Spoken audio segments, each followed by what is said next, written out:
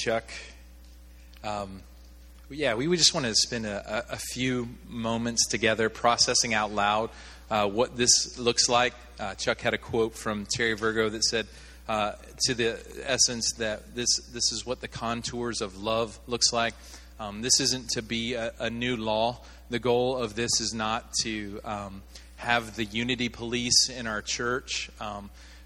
All of us have relational failure in our life, but we really need some practical ways to begin to work through that so that we can be set free. It would be very easy for us to be able to preach a message that grace changes everything, and then to have that undone by a culture of ungrace. And so we want to see, what does grace look like on the ground? And so we know that no one is going to do this perfectly. We're not looking for the perfection of this, but for the pursuit of this. And so we've taken time as elders to work through this. We've taken time with the gospel community leaders. So we're going to process probably 4 or 5 of these here in this context. We want to let you ask any practical questions. And then the rest of this, you're going to just process in community. There's nothing more important than we can do than to understand what does unity look like on the ground, because it tells the world a better story about Jesus and his love. And so Jabari is passing around this unity charter. I learned of this from a friend, Alan Frau, who is in California. And he's been just doing some real coaching for me and prayer with me. And he was very helpful when they walked through the book of Ephesians. He wrote a lot of this, and we kind of put our own spin and our own flair on it as well. So grateful for Alan. And I'm just going to just begin. We're for sure going to cover the first 4. So you can feel free to look over this as we're talking. I'm going to let some of the other guys weigh in as well. But beginning with number 1, it says, we are one. That's right out of Ephesians 4. Because we believe that Christ reconciled us firstly to God, but secondly to one another in his body, the church, we will make every effort to maintain the unity of the Spirit, both between local churches and within our own local church. Unity does not mean complete agreement or conformity.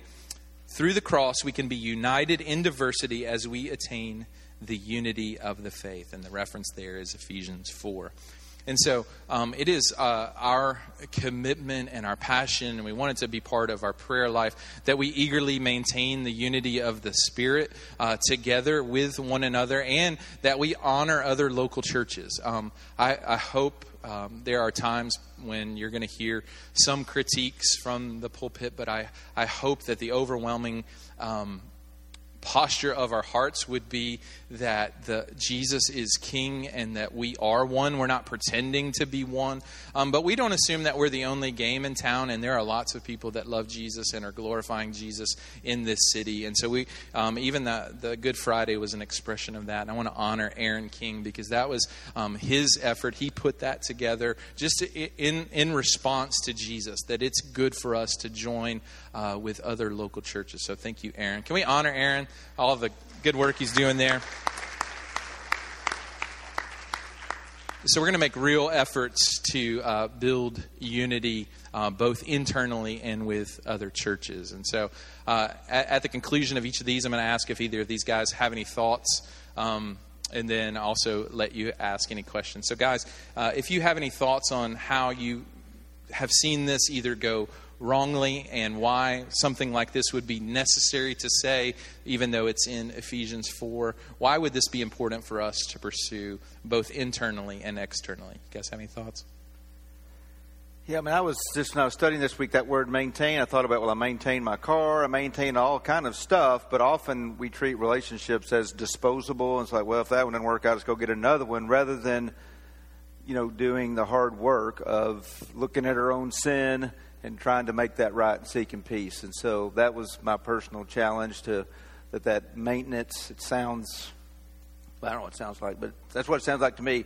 I mean, it is work, but it's work to fight the fight of faith, to take my sin to Jesus and take the log out of my own eye, and then seek peace as far as it's possible with every man, like Romans says. Yeah, that's good. Any other thoughts? Any questions? Let's jump out there. Okay, so we want to be eager to maintain the unity of the Spirit. That's kind of the catch-all one. we'll move on to number 2, because this is my honest to goodness assessment probably of us locally and maybe just Christians that I have encountered here. I don't think there's anyone that says, hey, I purposely want to sow discord or I want to walk in disunity. But I think practically there's not been enough skin maybe put on the bones. Just, as you look historically at Jonesboro, the city of churches, part of the reason that there are so many churches are because church people like to fight, and they don't know how, they don't know what to do in the midst of conflict. So we want to build, honestly, we're not healthy as a church if we're not having conflict, just like in your marriage. Like if there's marriages here that don't have conflicts, that's not the presence of maturity. That just means you're not communicating with each other enough to actually, so that's going to happen as we walk and rub shoulders with one another. Conflict is an opportunity to grow closer to Jesus and to grow closer to one another. So when we work through conflict with one another, it actually has the potential to draw us closer instead of further away. So we don't have to fear conflict because Jesus has already died for all that we're talking about. So that's the posture I'm coming from. Is not that I think there's anyone that's purposely sowing discord or disunity, but I think there probably is some characteristic blindness maybe that exists, particularly in our area, to what this might look like. So number 2, our speech can build up or tear down. That's straight from the book of, I believe, 1 Peter. We maintain unity primarily by speaking the truth in love to our neighbor, all right, hear this, rather than speaking about them, right? That is a cultural sin, right, where it's easier to talk about somebody behind their back than it is to talk about them to their face, right? So that's something that is very acceptable in the South, but it actually is something that tears down our unity. We really are one. We recognize that the tongue has the power of life and death, and acknowledge that the sinful nature has a tendency to avoid face-to-face communication and to resort to gossip, malice, and slander, which grieve the Spirit. So I think that's something for us to pay very close attention to. So can you guys maybe put some skin on it a little bit? What do you consider gossip, malice, slander? Because it's easy to talk about someone rather than to talk to them. What do you guys think?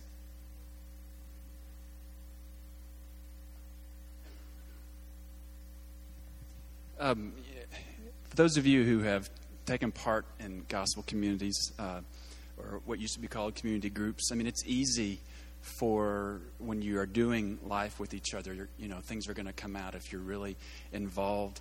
And so I think our tendency is to draw back and to create a narrative, perhaps, if someone's hurt us. I know we've experienced that in our gospel community.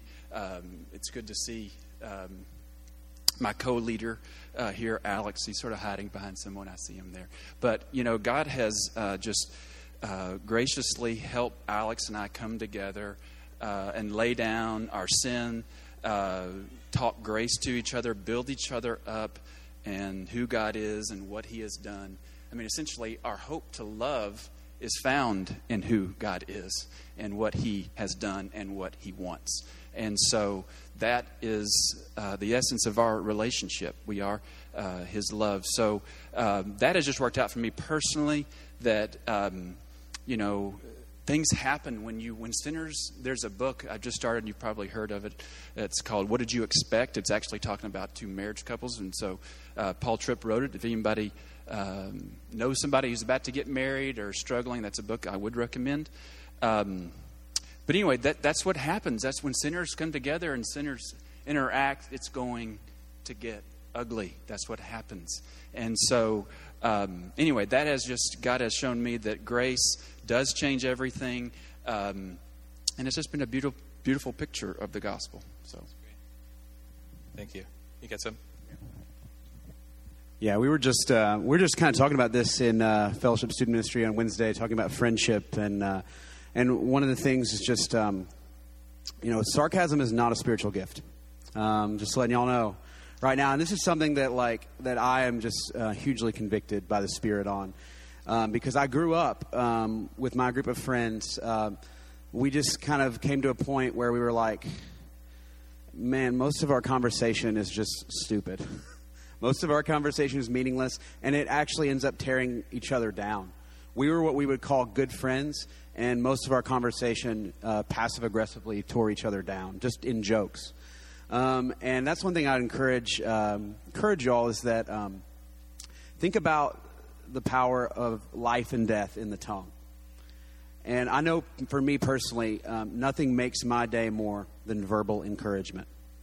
I don't know if there's anyone else out there. Maybe I'm just weird, but it just makes my day. It really does. And that is the power of life and death. And conversely, like if somebody just like the discouragement, man, that can just ruin a day. So we have so much power to not only break the unity of our church, but we have so much power to make the unity of not only this church in this tribe and fellowship, but in Jonesboro through just the power of encouragement, through the power of just being real with people and just saying, you know, I'm going to be real with the people that are in my circle. I'm going to actually compliment them for real. So many times we'll give each other compliments and we'll think that they're jokes, like just because we're used to a sarcastic culture. So that's just something that I think of is the sarcastic culture that we have to fight against to be real and to promote unity. Yeah, and so as we were just really wrestling with this as leaders, particularly just what is a working definition of gossip, because this is really important. Kind of defining gossip as a conversation that you're a part of which you're neither the part of the problem or the solution, where you're just gaining information. There are times where if there's a mentor relationship where you may ask for help with how to work through something or share a concern that you have about someone. But a lot of the time what it is basically we just know something and it makes us feel superior or inferior to be able to share that with somebody else. Oh, hey, did you hear this? And we think that we're building ourselves up, but actually what happens is we end up tearing other people down. So our working definition, we're not, like I said, we're not going to be the gossip police, but hey, if this is new, it's okay, right? A conversation that you have that you're neither part of the problem or the solution. Like if you're listening to that actively, and if you're engaging in that, I mean, that's the biblical definition of gossip, right? And it just characterizes the church in the South where it's just normal, right? And we couch it in, hey, I want you to pray about this, but I think there's a lot more talking going on than praying. I'm going to be honest, I think that that's the norm, right? And guys are not exempt from this. I mean, typically, this may be something that the ladies feel like they struggle with more, but I mean, guys, ladies in general, I know that that's heavy, but this is the idea that we have a real opportunity to give grace to people that hear with our speech. And so we want to pay very close attention to how we speak to one another, and rather than speaking about one another. So that's all I'm going to say about that. Anybody want to ask any questions about gossip and slander? It's juicy, huh? You can laugh. It's okay. All right. I'm going to go to number 4 now, because this is what I would call a dysfunction of unity. Number 4 could actually be number 3, logically. Truly overlooking offense means forgetting the offense. We consider it a person's glory to overlook a minor offense. That's in Proverbs. And the one who covers an offense promotes love. Christian maturity means at times that we will deal with the offense alone with God. Then this is the important part. Overlooking an offense includes forgiveness as well as resisting the urge to share the offense with other people. And so this is the number one. I'm standing up because this is important. This is the number one way unity goes astray. People think that they are overlooking an offense, right? But what they're really doing, according to 1 Corinthians 13, is keeping a record of wrongs, right? And so you think that you're kind of burying it and pushing it down, and you're not talking to God about it. But every time you see that person, instead of seeing that person, you see that offense. Like that's a pretty good indication. Like if you pray about it 2 or 3 times and the only thing that you can think about when you see that person is that you are not overlooking that offense. And so Scripture would say, hey, we need at that moment, the burden is on us, not somebody else to come to us, but the burden is on us to go to the brother and sister and be reconciled, right? I want to be as super clear about that as I can because, there are people, and probably in this room where you would rather sit on this side of the room than on this side of the room because that person offended you. That is an invitation from the Holy Spirit to be reconciled if you can't overlook that. So I just would encourage you with that to pray about that. But this is the number one thing that I think where unity goes astray. People think they're overlooking something, but they're not actually overlooking it. They're just building a case until one day it blows up. And instead of working through it, you're just like, all right, peace out. I'm going to go down the street, right? That's what happens with offenses. So I don't know if you guys have any thoughts on that, but that's super helpful to me. That's a point that Alan stressed to me, so I think it's great. What about you guys?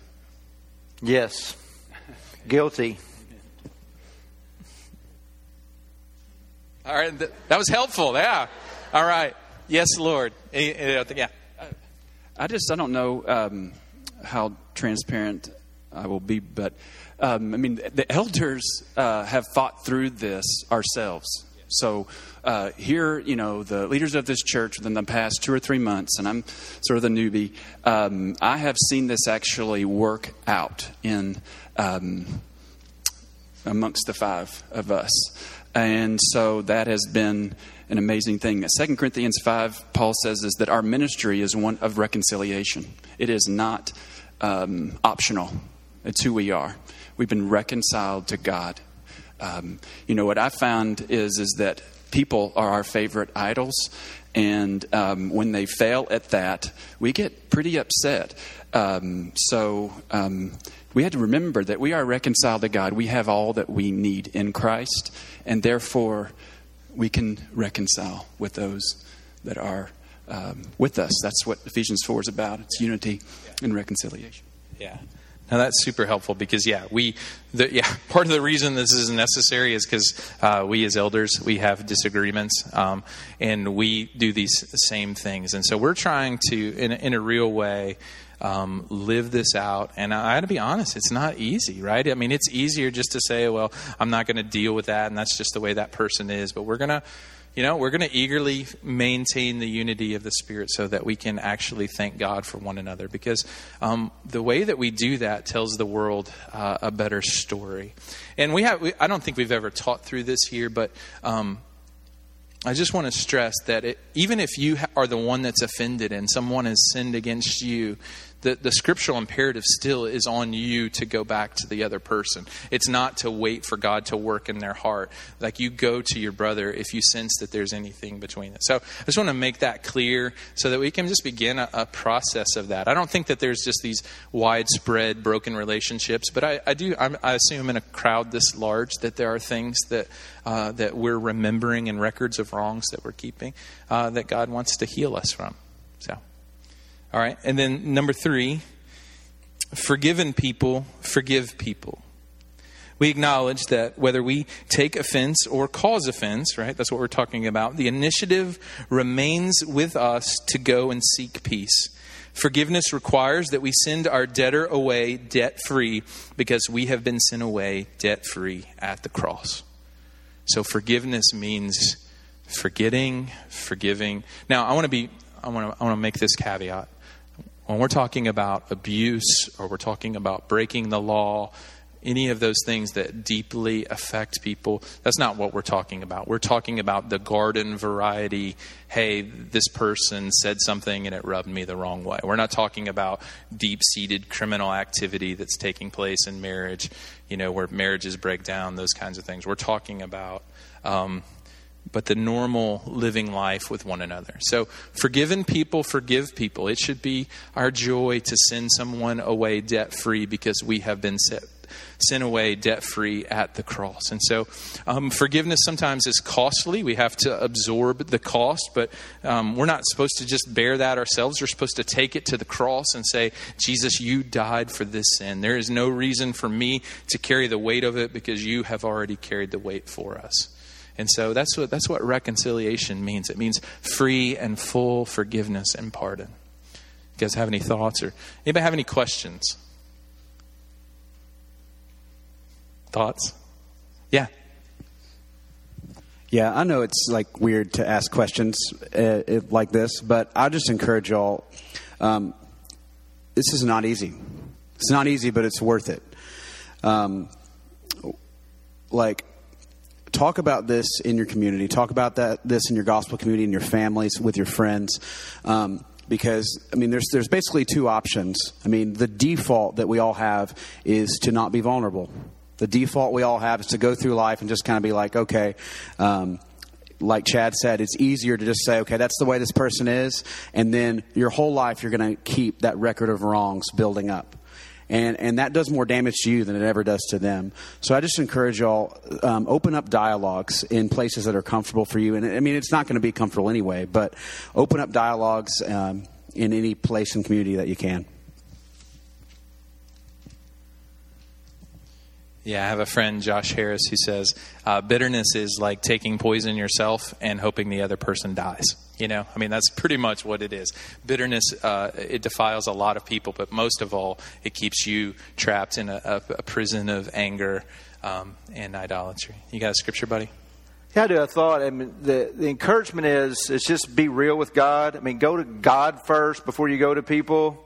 Even if you can just feel it, something, anger, something bubbling up inside you. Just please be quiet and get along with God and deal with God, because it's amazing how the whole perspective changes. So my mind went to Psalm 73, how this psalmist Asaph was just saw how he was getting a raw deal in all of life until it says, but when I thought to understand this, it seemed to me a wearisome task until I went into the sanctuary of God. Then I discerned their end. And then he just saw life in a moment as he encountered the real God. He saw himself totally different, and he saw others totally different. And so we've got to see all these conflicts as a chance, actually, the training ground to have deep intimacy with God, because he cares, he knows already, and he will meet with you as you just run and be real and raw and honest with him. And then you're not ready to talk to people probably on the spot until you've talked to God. So that's good. And that as we transition to a time of communion, I think that's important. We're not here to make, if the Spirit prompts you and you feel like, hey, I want to go to this person today, that's totally fine. But a lot of these concepts are new, so I would encourage you to pray, Spirit, how do you want me to respond? What does it look like for me to pursue unity? The table that we're about to partake of is not for perfect people, but for people that need forgiveness. And every one of us have fallen short of the glory of God. Every one of us have fallen prey to gossip and slander and allowed a root of bitterness to grow in our hearts. So the table is where we come to be set free, where we come not to take the burden that we have, but to lay it at Jesus' feet and to be forgiven. And so with that, I'm going to go ahead and transition to a time of communion. We're going to take communion all together. That's going to be the last thing that we do before the benediction. So we've got 4 tables around this room. This is a symbol of our unity. See if I can borrow somebody's Bible and read Ephesians 4 to us as we come to the table. This is why. We're not pretending to be one. We actually are one. It says, there is one body and one Spirit, just as you were called, to the one hope that belongs to your call. One Lord, one faith, one baptism, and one God and Father of all, who is over all and through all and in all.